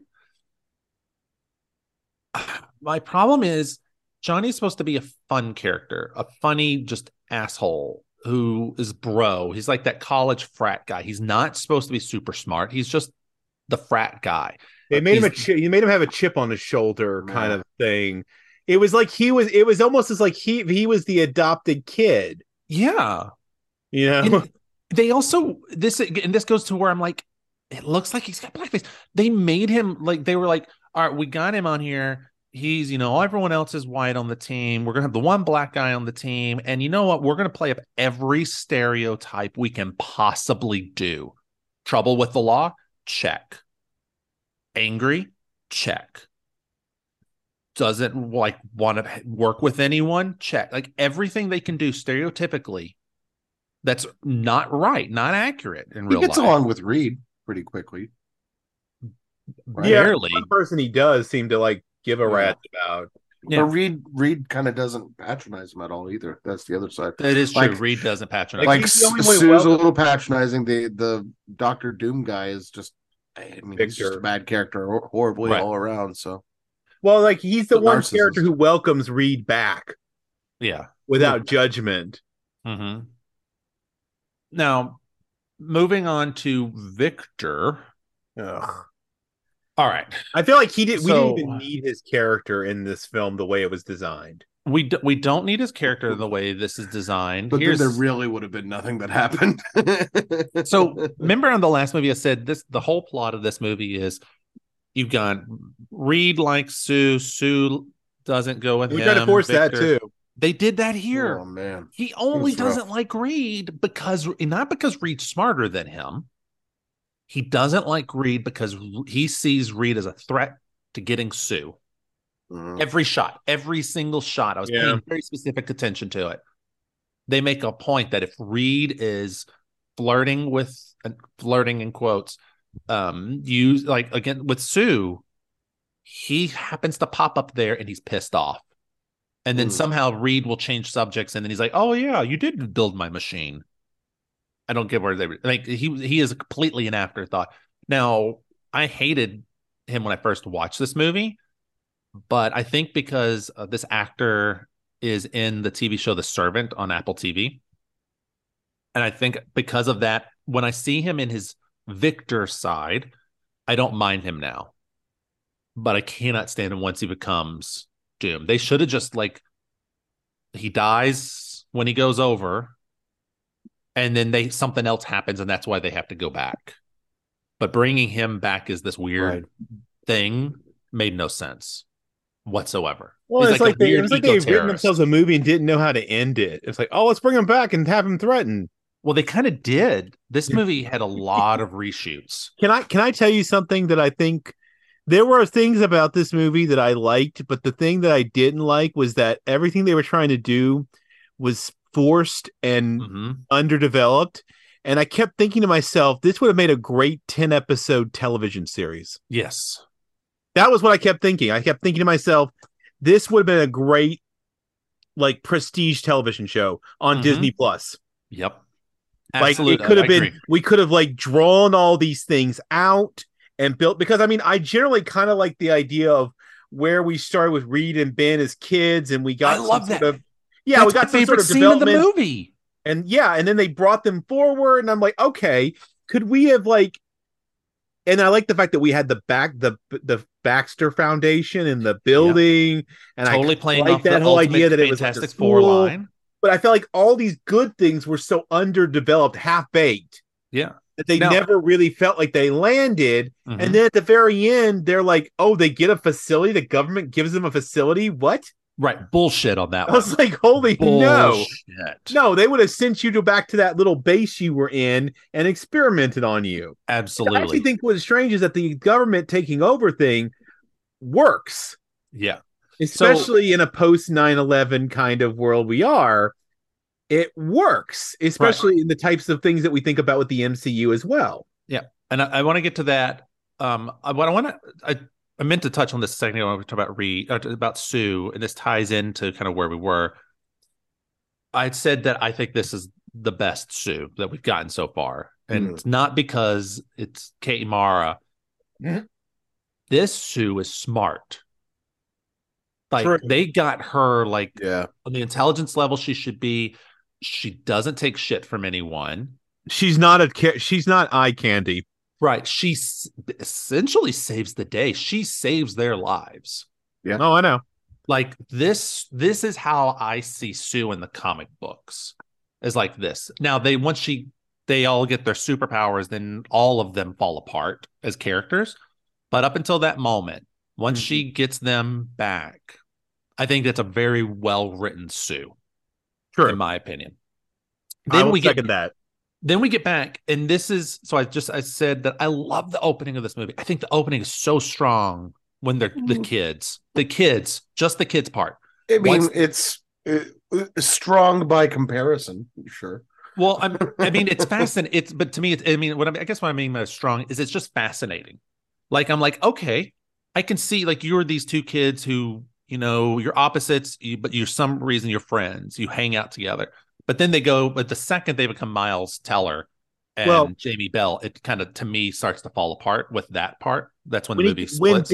when young Ben catches young Reed Mhm. and he tells him what he's building and he says, "Show me," Yeah. he's like, "I'll show you." That whole thing. I was like, that's why Ben's with him. Yes. Ben's Exactly. like Ben may not necessarily be the smartest guy, but he's curious. Mm-hmm. And he wants to see things that are, beyond what he normally sees. He wants to believe that there's something better out there, which is what bonds him to Reed. Yeah. And so that's what I mean. Like, I love the opening of this movie. That's strong to me, that part. Now, the second part of this movie that's strong, and this is where this movie's tonally all over the place. When they come back and the accidents happened and Reed is crawling and we don't know, he doesn't know he's stretching, but then he's stretching and Ben is hurt. It becomes a horror movie all of a sudden. Oh, yeah. For like 10 minutes, it's this interesting horror movie. And I'm It like, kind of works. yeah, it does. Like, I'm like, why isn't the whole thing like this? Like, I dig this. This is cool. Yeah. And then it starts to fall apart because we start to get to like the manhunt, and then Dr. Doom comes back. I will say that when Reed uses his powers to change his face, that was a good. Yeah, I like that too. I was like, that was something we didn't normally do. And I was like, I like it. He's on the run. That's exactly what he would be doing, because that's how you avoid facial recognition. Yeah, and the fact that the military is using Ben as a weapon and they're training Johnny and trying to weaponize them. Yeah. Weaponize Johnny. Like, it all makes sense. And the fact that Sue has figured it out and is like, wants to stop and save Johnny, that makes sense. But then again, Dr. Doom comes back into this movie. He's like Dr. Doom. He's just Victor at this point. Can I point out, by the way? Yeah. So this whole movie at this point has been about them just going to space, getting their powers, and then coming back. It's literally been origin story. Yeah. Dr. Doom does not appear until as Dr. Doom, like the antagonist of the movie, does not appear until 1 hour and 14 minutes. You do not realize he is a villain until 1 hour and 17 minutes. Yeah. Like there are less than 30 minutes left by the time that he arrives into this movie. Yeah. And until that point, you actually think that Alan is actually the villain. Ted Blake Nelson's character. Harvey. There is no there. It's all it's so bad. The leader. Yeah. It's the leader. You must understand. It's the leader. The children are the future. Yeah, it makes no sense. Says Reggie Cathy. And so it's so bad. My understanding, because I was looking this up, and we knew that there was problems. I mean, it was very public when this movie was being filmed that there were problems behind the scenes. That Josh Trank was apparently a problem. But man, God, did it hurt this movie? I just don't. What else did Trank direct? He directed Chronicle, but I think he only did one other thing. Chronicle was cool, but it was overhyped. Yeah, he hasn't directed much, and then after this, I believe he hasn't really directed anything because no one wanted to work with him after this. He had to do like an apology tour. Oh, shit. Everyone was like annoyed with him. IMDbing him. Yeah, so he hasn't done. Yeah. Oh no, he did a movie called Capone, which I didn't even know they did with Tom Hardy. Wow, Tom Hardy played Capone. Tom Hardy plays fucking everyone. All right, well that's weird. Yeah, so I mean, at this point, he had directed Chronicle. Then they give him this movie, and then he does Capone. That's it. He's apparently doing something called The Rise of Theodore Roosevelt. Anyway, can we get to how bad Doom is when he does appear? Yes, please. Go by all means. Make me vomit. Oh, not your thoughts, just Doom. It's just like he's just bad. I don't know. Like he's Victor Von Douche, right? Let's be honest, right? He just is all of a sudden he comes back. He's like, I hate everyone, so I'm going to kill everything. A, B, he's not Doom. He looks like some sort of weird. I don't know what he looks like, but he is not He's an ego terrorist, is what he is. Yeah, that's truly what he is. He's 100 because his whole motivation is Earth is going to destroy our universe that I got stuck into. I will kill you all. What I was talking about is look at this, like this picture of him, like this cracked face, like that's not doesn't look like Doctor Doom to me at all. No, I agree. I don't know how they got there. I don't know how they got there. Lots of drugs. I think they had another villain in mind. I wonder if that's the case. I wonder too. I don't think they ever had a villain. He looks more like the Silver Surfer than he does Doctor Doom. He does. All right. So the final fight, I just want to say the final fight, there's some moments in it where I feel like they feel like the Fantastic Four as a team. I think it's just my mind playing tricks on me, but there's a couple of moments where they do things together that I'm like, oh, cool. And then it's just over and you're like, all right, did we really need to do that? I would have just let them gone into the other universe, and I would have just sealed the door and never let any of them back. Well, just be done with it. I don't know how I felt about this, and I kept thinking about what's going on here. And I thought maybe someone was reading the wrong comic book because that facility they get assigned at the end is called Central City. And I'm like, yeah, I saw that too. I was like, did someone think they were writing the Flash movie or something? Like, what's going on here? Yeah. God, this movie. So all right. I think we can all agree this is not a good movie. No.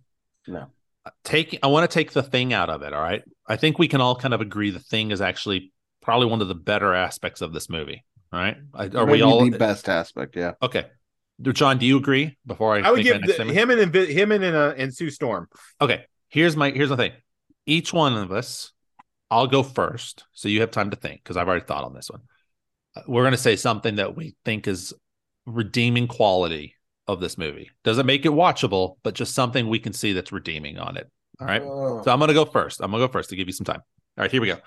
I think if you take the Fantastic Four out of this movie, it is a interesting sci-fi plot that could have gone, if it's better written, I think this gives you the building blocks of an interesting idea. Someone makes a thing, you go over to another universe. First, you think you're just teleporting to another spot of Earth, but you discover it's another universe. You go over there, you come back, you have been fundamentally changed, and it becomes a horror movie at that point and just works as a thriller. And then some reason you need to go and plug the hole that you created. I think on a fundamental level, you have an interesting idea. It falls apart rapidly in this movie, but I think the building blocks are there for something fascinating that I wouldn't mind seeing. I'm going to build off you. I'm going to build off you. I'm going to build off you and say that if this had been a television series where we got to see them all as kids and we developed their characters better, and we allowed it to sort of pursue that horror element more strongly, this could have been better. Because that last 30 minutes of trying to shoehorn in a villain, doesn't work. Yeah. Eric, what do you got? Come on. There's got to be something you can find redeeming. Come on. Let's not just completely shit over the movie. So I can't say the Thing, right? Nope, you can't say the Thing. Anything outside of the Thing you can say. Come on.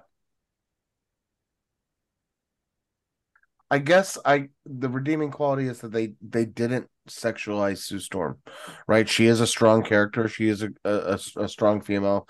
She is a love interest, right? I guess you could make an argument there. I see, but like from going and seeing the Jessica Alba and the way that they just kind of propped her basically, it was nice to see that Sue Storm in this one was an equal member of the team. Right. Yeah. And completely felt like nothing about her was a joke, and they did not feel like they would have made her the butt of the joke either. And so as the other people, Johnny or Ben or Reed, like I didn't get the sense that they would be like, yeah, get naked and run through this crowd, so all right. Yeah, that's the best I got.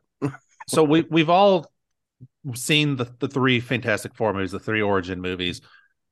I don't think that anything's gotten it completely right. I think the 2005 has gotten it the closest to it in feels and what I want, but we still haven't gotten there.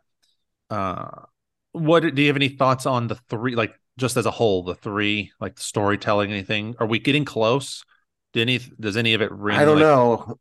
2015 makes me think we're getting further, if that's the case, Does feel regressive. from 2005. Like a ways away. I can agree with that. But that said, the instance of Mr. Fantastic in the new Doctor Strange Yes. was a good iteration. I wish I could see that actor coming back, but it doesn't sound like that's the case. That said, yeah, I think I trusted in MCU's hands. I think it needs to be a TV series. I think you're right, John. I think it needs to really stretch out and show a character and really go into the ensemble. This is one of their first times. I don't think this and the X-Men would both work really well as TV series to reboot under their umbrella. What if we got the origin reboot start in a movie, and then from there on out their TV show until they need to come in to interact with the big movies? That could work. Yeah, I think that would be those two franchises, the X-Men and if you could make them a Disney Plus kind of exclusive, you would really boost your subscribers at that point, I think. Yeah. Like they could easily be your Disney Plus only sort of boost, and then they do factor into the MCU. So if you're going to the movie theater as well, you're gonna need to stay up on the series and vice versa, etc. Yep, I can agree with that. All right, guys. So let's do some quick ratings on this sucker. So John, you only have one. So where do you put the Josh Trank Fantastic Four? What's your score and what do you put it? I gave it 2 stars. On my overall list. Yes. Eric and I are at the edge of our seat. Let's see. Where did I rank it? It is behind Punisher and before Howard the Duck. Wait a minute. Say it one more time. It is behind Punisher, Warzone, and before Howard the Duck. And what's below Howard the Duck? The Incredible Hulk Returns, Nick Fury, Ultimate Avengers, Roger Corman, Fantastic Four. You like Four. it that much? I liked it better. I mean, I saw more potential in it than some of those other ones. Wow. Okay. I think some of them are just garbage. I mean, like I'm giving it a lot of heavy lifting. No, it's okay. Could have been. That's fine. I wasn't expecting it to be that high on your list. I know it, but when we get done with everything, it's going to be way lower. Right but now. It's that's fascinating. Eric, what do you got? So the 2015 or the 2005 first? What do you think? Let's do the 2005 one first, since it's the older. All right, 2005 first is 3.5 stars. I think I mentioned that earlier. Yeah. Which places it third on my list. I did rejigger my list just a little bit, but not as much as I thought I would. So it is right behind Planet Hulk, right in front of Hulk versus Wolverine. Okay. And then now the 2015 one, I gave 1 star. All right. I debated going lower, but I actually really do think that the Thing and the CG they did for the Thing, besides his naked thing being naked thing, was a really good take. And like, if there's anything that is progressing in terms of where we're going, it is how they're representing the Thing. Because I even thought 2005 was good, but obviously with better graphics, now we're where we're at now, and I thought that was good. So at 1 star, it is tied with the 94 unreleased Fantastic Four. And in that tie, I would argue it is also basically tied in terms of placement. It is 13th on my list of 15 currently. Wow. All right. And which puts it ahead of, and I just did it, I would say it does squeak ahead based on Thing alone. Yeah. It is ahead of the Fantastic Four of 1994, which is at 14. And just behind the Incredible Hulk Returns. Wow. All right. So I put the Fantastic Four 2005 at 3 stars. Ooh, okay. It is number 8 on my list, so it's right behind the Incredible Hulk TV pilot, and behind that, and then above Doctor Strange animated cartoon from 2007. Then, oddly enough, my Fantastic Four: Rise of the Silver Surfer, I also gave 3 stars, but it is number 10. It is behind the Doctor Strange cartoon and in front of the Incredible Hulk Returns.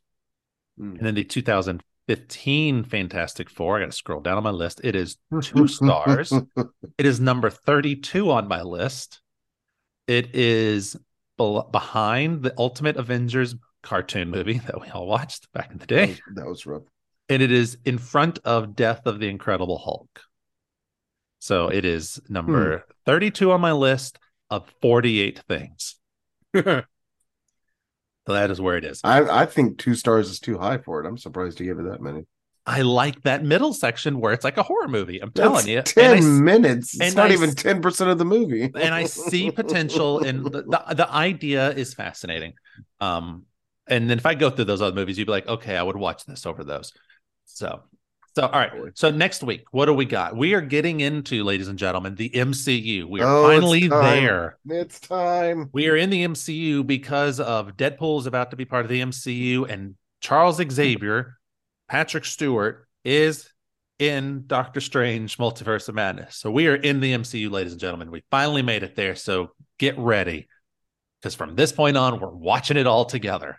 So Lord, here next we go. week, we've got X-Men, X2, and then X-Men The Last Stand. So you can watch the first one on Hulu and Stars. It might be on Disney Plus now, but it's on at least Hulu and Stars, and then the other 2 are on Disney Plus. All right. Then we're going to do, just so everyone knows how we're going to do these X-Men, it'll be those 3, and then X-Men Origins Wolverine, the Wolverine, then Logan, then X-Men First Class, Days of Future Past, Apocalypse, and Dark Phoenix. That's our last big week, but I just wanted to get that series together. And then we will be doing Deadpool, Deadpool 2, and the New Mutants. So get ready for some fun-loving mutant time. So here we go, ladies and gentlemen. Let's see how this works. All right. Now, let's very briefly just recommend something real fast. So very quick pitch, please, gentlemen. Eric, you are first.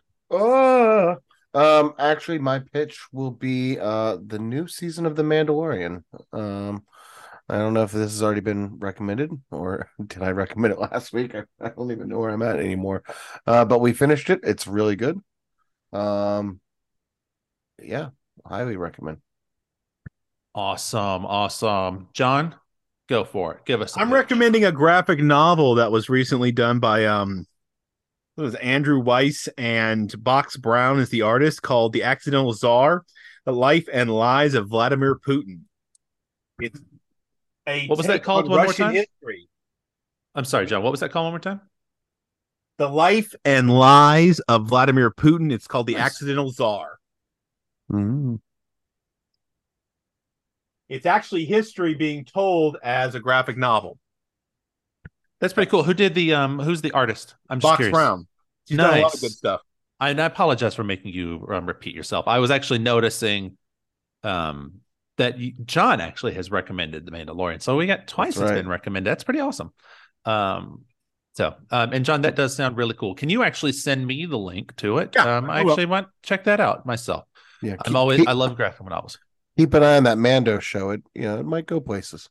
It might be. Well, I'm going to circle back to Mando in a couple of seconds since we've all seen it. I have a question for everyone since we've done it, but I would like to say what I watched this week. I watched a movie that Eric will never see in 1,000 years. I watched Evil Dead Rise, and my God, is that movie brutal? And is that movie? Oh, it is intense. I really like the cast a lot, and it is definitely a horror movie. It is not like the original Evil Dead, except for they make the Deadites dicks again, and their whole purpose is to fuck with you. And they do that in this movie? So it's very fascinating. I like it. If you like horror movies, I think you'll really enjoy this one. It's pretty cool. So Evil Dead Rise. If you're not squeamish, I want to point that out. It is very intense with the graphic violence. So if you're squeamish, do not watch. Okay. We're going to take a quick second to talk about Mandalorian Season 3. Everyone has seen this right on this show, right? All the way through, yeah. We've seen it all. Okay. I have one thing I want to ask. So spoilers. I apologize now. John. Wait. Spoilers, Warning. everyone. This is your warning. Yeah. 1 hour, 43 minutes. John, that is the time code. Spoiler. Here we go. Moff Gideon. Is he dead? Before you answer, Or actually, no, go ahead, answer. Just a yes or no. Is he dead? Then I'll go where I'm going with this. Yes. Eric? Yes or no? Yes or no? Yes, Make a yes, choice. Yes, Okay. yes. I say no. And here's my reason and my theory why no. Moff Gideon, every time we have seen him, season 1 and 2, he's got his very iconic mustache. When we see his clones, the clone is clean shaven. Moff Gideon, who dies in that sequence, is clean shaven. I think we watched a clone die. I don't think Moff Gideon's actually dead. I think Moff Gideon's coming back for season 4. Okay. So, Do you guys, does that make, I mean, I don't know. Do you guys on that theory, that fan theory? yeah, It's but my own theory. where does season 4 go? This felt like an ending, It did feel like an ending. That's another. especially like the him and Grogu out to pasture sort of feel. Yeah. I don't know. I mean, I definitely think you're right that they now have a definite path to bring back Moff Gideon. I didn't even think about that, but yeah, I didn't notice that detail. I'm sure others did, but yeah, that's a good point. That there is already a clone, essentially, that he sent out his clone. Yep. All right, ladies and gentlemen, we are back. No more spoilers. We won't talk about it anymore. And you have no idea knowing that if you would stop listening to us there. So our fans in Belgium, we appreciate you continuing to listen. So let us do our homework real fast, everyone. All right. So last week, I believe it was John. Yes. Dr. Evans told me to do the top 10 Marvel couples. I wrote Marvel movie couples. So I hope that's where we were going with it, not comics. No, it was MCU. It was MCU. Yes. Good. I'm glad it was MCU. I'm pretty sure I specified that. You probably did. I wrote it down that way. So I think that's what I did. So here we go. My top 10. Here we go. Number 10. Nope, I got to push the button right over here. Sorry about that. Top 10. Here we go. My number 10, Bruce Banner and Betty Ross from The Incredible Hulk. They're iconic in the comic books. They are a couple. I like them as a couple. Bruce has been cheating on Betty, and he has not mentioned it since. He hasn't even referenced Betty. So when she comes back soon, here's how that goes. She's going to be pissed. All right. Number 9, Scott Summers and Jean Grey. They're an iconic couple. I made the case that these are part of the MCU, so I'm keeping these in here. So right, next up, number 8, Peter Parker and Gwen Stacy. Oh, okay. Yeah, that's a fun power couple right there. Yeah. Interesting. Yeah. Number 7, Star-Lord and Gamora. Yeah, I like this one. This is one of my favorite of those couples. Next up, number what do I got? Number 6. I don't feel like we got to really see Star-Lord and Gamora be a couple Implied. very much. I mean, implied, yeah, but we didn't get to see much of it yet. That's all I'm saying. We got to see a lot of sexual tension, though. Yes. Tension. So it totally counts. That's okay. Look, if you put Bruce Banner, and I've seen this, Bruce Banner and Black Widow has been put up as a couple. I've seen it. That also is based almost explicitly on sexual tension. Yeah. So speaking of sexual tension, my number 6, Pepper Potts and Tony Stark. A couple that is founded on sexual tension. No, just a high tolerance for this nonsense. All right, so here we go. Eric, what is your number 5? My number 5 is Tony Stark and Pepper Potts. Wow. All right. They're kind of the OG relationship. So, John, what's your number 5? This is gonna be kind of funny. Same. Hey. This would be great if mine was number 5 as well. Yeah, way to go, Casey. I ruined Just missed it. Just missed it. But that is pretty fascinating. Front in a row. All right. Well, my number 5, Wanda Maximoff and Vision. Nice. They're great. All right, Eric, what's your number 4? Number 4 is T'Challa and Shuri. I didn't wait a minute. Whoa. You just gave me shit. Yeah, because for Star-Lord and Gamora. No, but we talked about last week that Star-Lord and Gamora, and you just did brother and sister? Well, because we talked about last week that a couple wasn't necessarily a relationship, All but right, that all it was right. like a pairing. All right, fine. Right? Star-Lord and Gamora? Okay, go ahead, Eric. Please I continue. was not giving you shit. I was giving no one shit. Hey, I want to take us back to that time when I was saying am saying is that I have not seen that relationship explored in the MCU very much. All Get right. ready It was for another all brother sister implied. combo coming up, Oh probably. my All god! right, keep going. Keep going. Wait, Eric. was it supposed to be relationships? Because now I feel bad if that's the case. So I never T'Challa specified. and Shuri. T'Challa and Shuri. All right. All right, we'll move on. I thought they make a good, they make a good pairing. All right. John, what's your number 4? Peter and God Gamora. damn it. Will and Gamora. Well, we got our first. Oh, actually, it's not our first. It's our it's my first crossover with you guys on the actual top 5. My number 4 is Bucky and Falcon. You son of a bitch.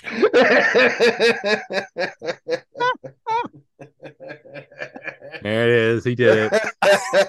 All right, you first off tell me that's a fan fiction between these two.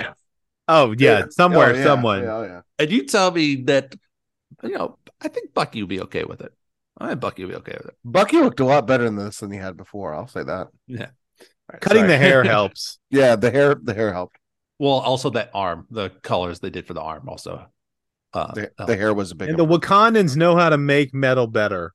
Yes, they do. Sorry. I'm sorry, Eric, that I gave you some shit. Because Son of a Yeah. Anyway, I'm sorry. Eric, what's your number 3? Wanda and Vision. Because I really liked that show. I thought it was a great it was a great show. I really liked it. A great exploration of a relationship in the MCU. I'll say they're also just a great couple. So Yeah, definitely. All right, John, your number 3? Clint and Laura Barton. I feel they're an underrated You couple. went with an actual couple. Yeah, I was going for something I feel like they were a very underrated, underappreciated couple. And weirdly enough, they might be the most stable couple in the entire MCU. That's true. That's very true. That is very true. Till we find out what her actual past is. Yeah. All right, my number 3, Steve Rogers and Peggy Carter. Nice. Yeah. There was a really good. Down. There was the only time slightly off topic for a split second. At the Comic-Con, there was an amazing cosplay of Peggy Carter walking around, and I just kept running into her constantly. But she had the TV show outfit on perfect. Like it was an amazing cosplay. I wish I could have gotten a photo, but it was an amazing cosplay. Shout out to that cosplayer. Eric, what's your number 2? Hawkeye or Clint and Kate Bishop. So this is another one that is not a relationship in terms of the romantic way. Eric, wishes it could be. We just talked about his wife. So, but going back to the idea of kind of a pairing, I love this show too. I think it's an underrated show. I think not enough people have watched the show or enjoyed the show. I think this show was so fun for me because of Kate Bishop and her personality and the actress playing her. Mm-hmm. So yeah, I thought it was just a fun pairing. I thought they worked well off each other, and I hope I'd love to see a sequel to the series, but I doubt it. Well, we're getting spin-offs from it, basically. Yeah, we're getting I'm sure we're not done with Kate or anything. I have a feeling we're going to get a sequel, but I think it's not going to be what they originally had planned. I think we'll have he fully passes on like the mentor role. I bet you is what's going to happen. Well, and maybe he becomes man in chair. He's not going to be focused anywhere where there's snow in this one. It won't be. Yeah. No more winter settings for Hawkeye. Yeah. Number 2, John. Jeremy Renner. We do love you, Jeremy Renner. Number 2, John. Number 2, Steve and Peggy. Yeah. Nice. I mean, this Captain America went back in time. They're the classic, I don't want to use that term. They are the classic unfulfilled romance for the most of the entire MCU run. Until the end of that last movie when Captain America goes back and fucks. Finally, right? Finally. My number 2, Peter Parker and Mary Jane Watson. Yeah. They would be in my top 10. They weren't in my top 5, though. I wonder, do I have them because they're my favorite Marvel, my favorite couple in the comic books. Like, I wonder if that plays any in this when I picked them. Because this list actually I didn't have to like rearrange much. It was pretty like just it flowed the way I wanted it. What is on her shirt? Is this No, Mary no one Jane else can see Watson? it. It does. I know. Put it on your own. I was hoping one of you could tell me. Anyway, what, Eric? What about Mary Jane? Sorry. Who was the Kirsten Dunst Mary Jane? What was her last name? Watson. It's always Mary Jane Watson. Oh, Except for this one. I thought I Mary thought she was Jane. different in this one. I thought they still. That's not when she says her name, Mary Jane. I thought they actually say Watson. No. Well, No. but that's not Mary Mm. Jane. Isn't her MJ? It's Michelle. Oh, Yeah. Michelle. Okay, sorry. I will correct that in my Yeah, that's why I was PowerPoint that now wondering. I can read. If it was this version or not Yeah. versus Anyway, MJ, Peter and MJ. That's Peter my and MJ. There you go. Eric, what's your number one? Stephen Peggy, and basically for all the Nice. reasons that we talked, right? The Oh. unrequited love, the idea that they really are kind of these soulmates who finally were able to make it together.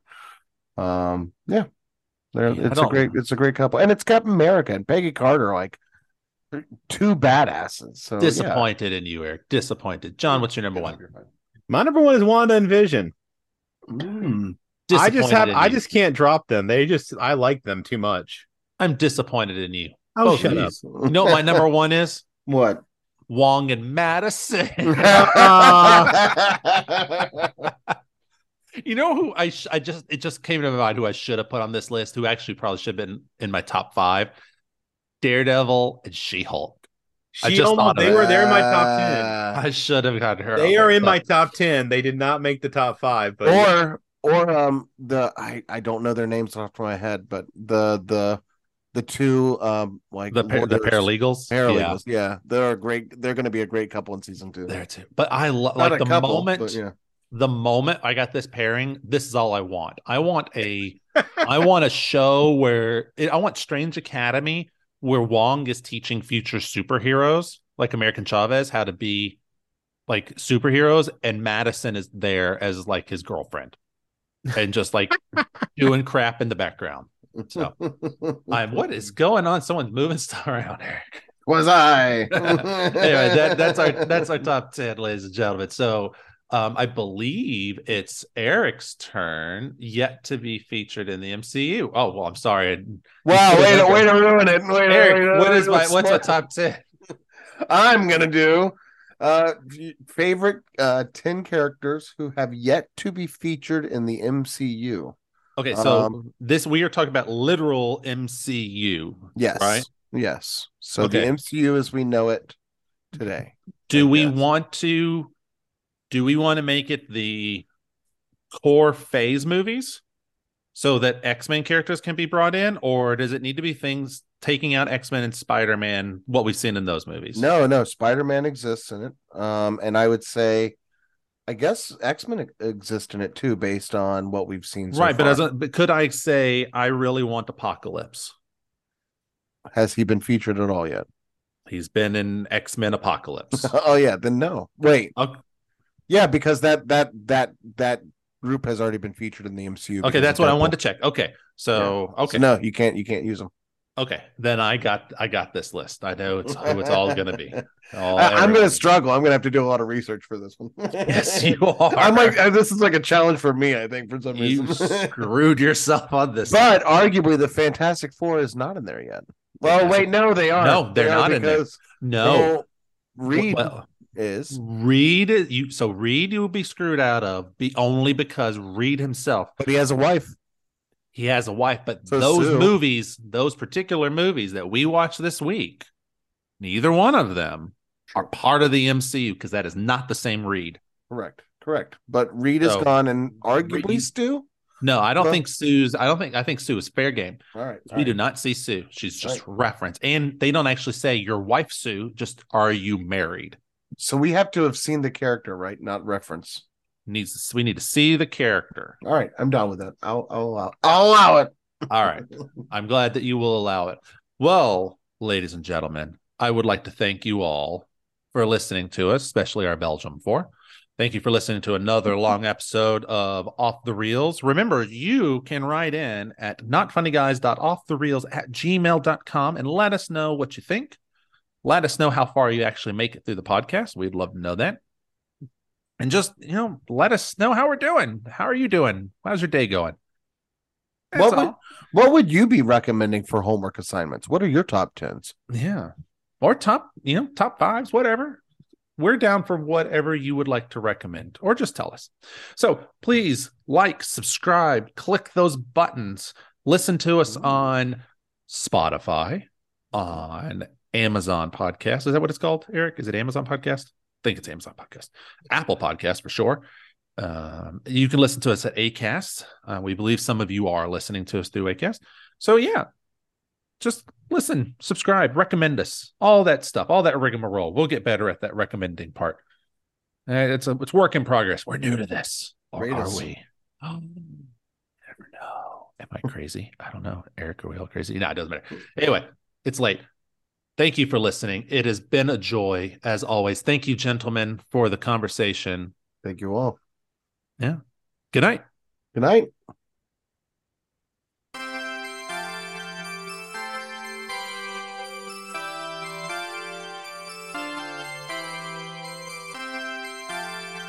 Welcome back to another episode of the Not Funny Guys Presents Off the Reels. This is episode 54 of the one and only genuine bonafide Not Funny Guys podcast, the internet's number one podcast on library. He's speaking in tongues. We do that. I heard something, and then my mind just went. Okay, save this for the 100th episode. It's just gonna be the all. This will be for our blooper reels one day. Exactly. Blooper reels. Let me reset the timer. I had a good little breath going on that too. I know. It's public library. You know what? Honestly, I think what my mind triggered was it maybe doing the number one whatever podcast, changing it every week. Is where my mind started to trail off to as I was trying to read it. So let's not do that again. I don't know, unless you guys want me to do the number one best podcast of blank every week, I'll change it, but your call. All right, here I go again. Still recording, so I know. John, I'm going to clap my hand real quick so it doesn't spike, so you know where the actual timer is. 3, 2, 1.